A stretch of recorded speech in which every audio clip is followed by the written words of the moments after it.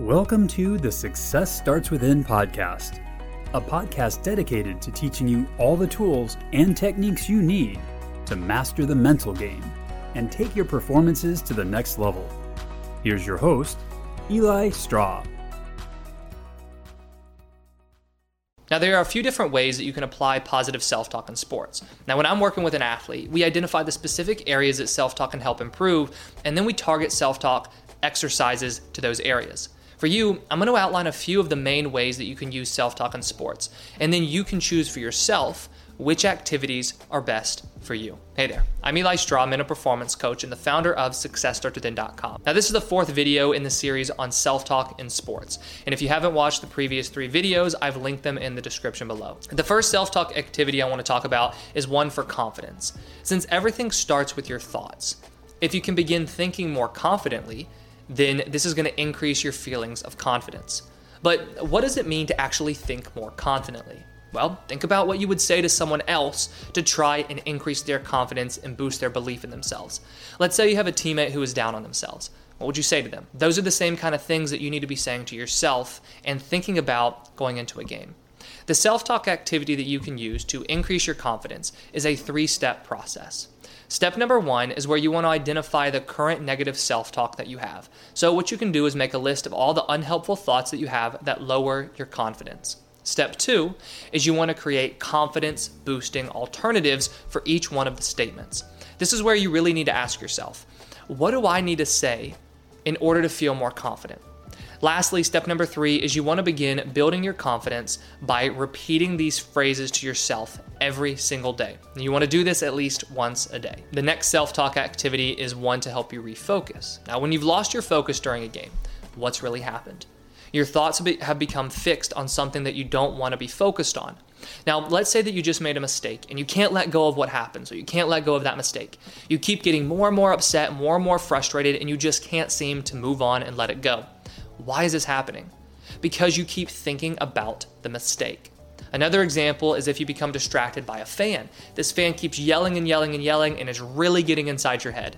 The reason you lose focus is because you can't stop thinking about the fan. So to refocus, what you have to do is take back control of your thoughts. Now, this is honestly not an easy thing to do at all, which is why it's best to have a preset idea of what you want to say to yourself. This self-talk activity involves creating something known as a thought-stopping phrase.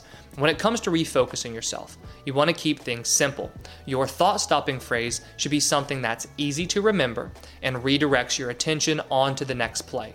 A thought-stopping phrase works by first stopping the negative thoughts, so stopping that pattern of negative thinking that's hurting your focus, and then refocusing on the present moment, and then refocusing on the next play. Here's an example of a thought-stopping phrase I like to use with the athletes that I work with. Let it go, take a breath, focus on the next play. You see how it's broken down into 3 different parts? First, we want to work on letting go of the mistake. Then we want to recenter in the present moment by taking that breath. And then we want to refocus onto the next play. The next self-talk activity is one to help you when you're performing. Now, there are 2 ways that you can use self-talk to help your performance. And when I say performing, I'm talking in terms of your physical skills and your mechanics. The first way is when you're training. You can coach yourself through drills just like a coach would. For example, if you are a basketball player practicing free throws, you can coach yourself before each shot by saying elbow above head or any other cue that helps you. When it comes to games, you don't want to be so focused on the small aspects and details of your mechanics. After all, games are the time for performing and letting go. So the way that you use self-talk is going to be a little different. And what you can do is decide on certain cues that will put you in the best position to perform your best. An example is a third baseman in baseball. And so before each pitch, he thinks, glove down, watch the ball all the way in. That is a very simple cue that he uses to put himself in the best position to make a clean play. The next self-talk activity is one for motivation. Imagine that you're dragging yourself through a very grueling workout. What would you need to say to yourself to keep going? That's the kind of self-talk that you need at that moment. When practices get tough, it's easy to have your thoughts turn negative. But that's one of the quickest ways to lose your motivation. Instead, you want to make sure that the thoughts you're having are boosting your motivation, no matter what's going on around you. Another way self-talk helps with motivation is when you make a mistake or you have a bad game. One bad game after another can be devastating to your motivation. But you want to make sure that you don't allow this to happen and you don't allow your confidence to go down as well. If you do, this is likely going to turn into another bad game and then another one after that and then another one after that. What you have to do is keep your spirits high to go out there and to compete with full confidence. Now, you can use self-talk to increase your motivation in these situations by reminding yourself that, something as simple as you can do it, you've come back from setbacks before, and that you're going to be able to bounce back from this one. And then another self-talk activity is one for anxiety. One of the worst things that you can do when you're anxious is to keep focusing on the fact that you feel anxious. But one of the easiest things to do when you're anxious is to focus on your anxiety. Anxiety sucks. And you know that when you feel anxious, you do not play your best. So the natural thing to begin doing is focusing on how much you're anxious and how much you wish the feelings would go away. However, the only way to make them go away is by taking your attention off the anxiety and begin thinking in a new way that's actually going to calm you down and increase your confidence. To reduce sports performance anxiety, you want to replace it with a feeling of calmness and confidence. You cannot fight your anxiety. That's only going to cause it to stick around.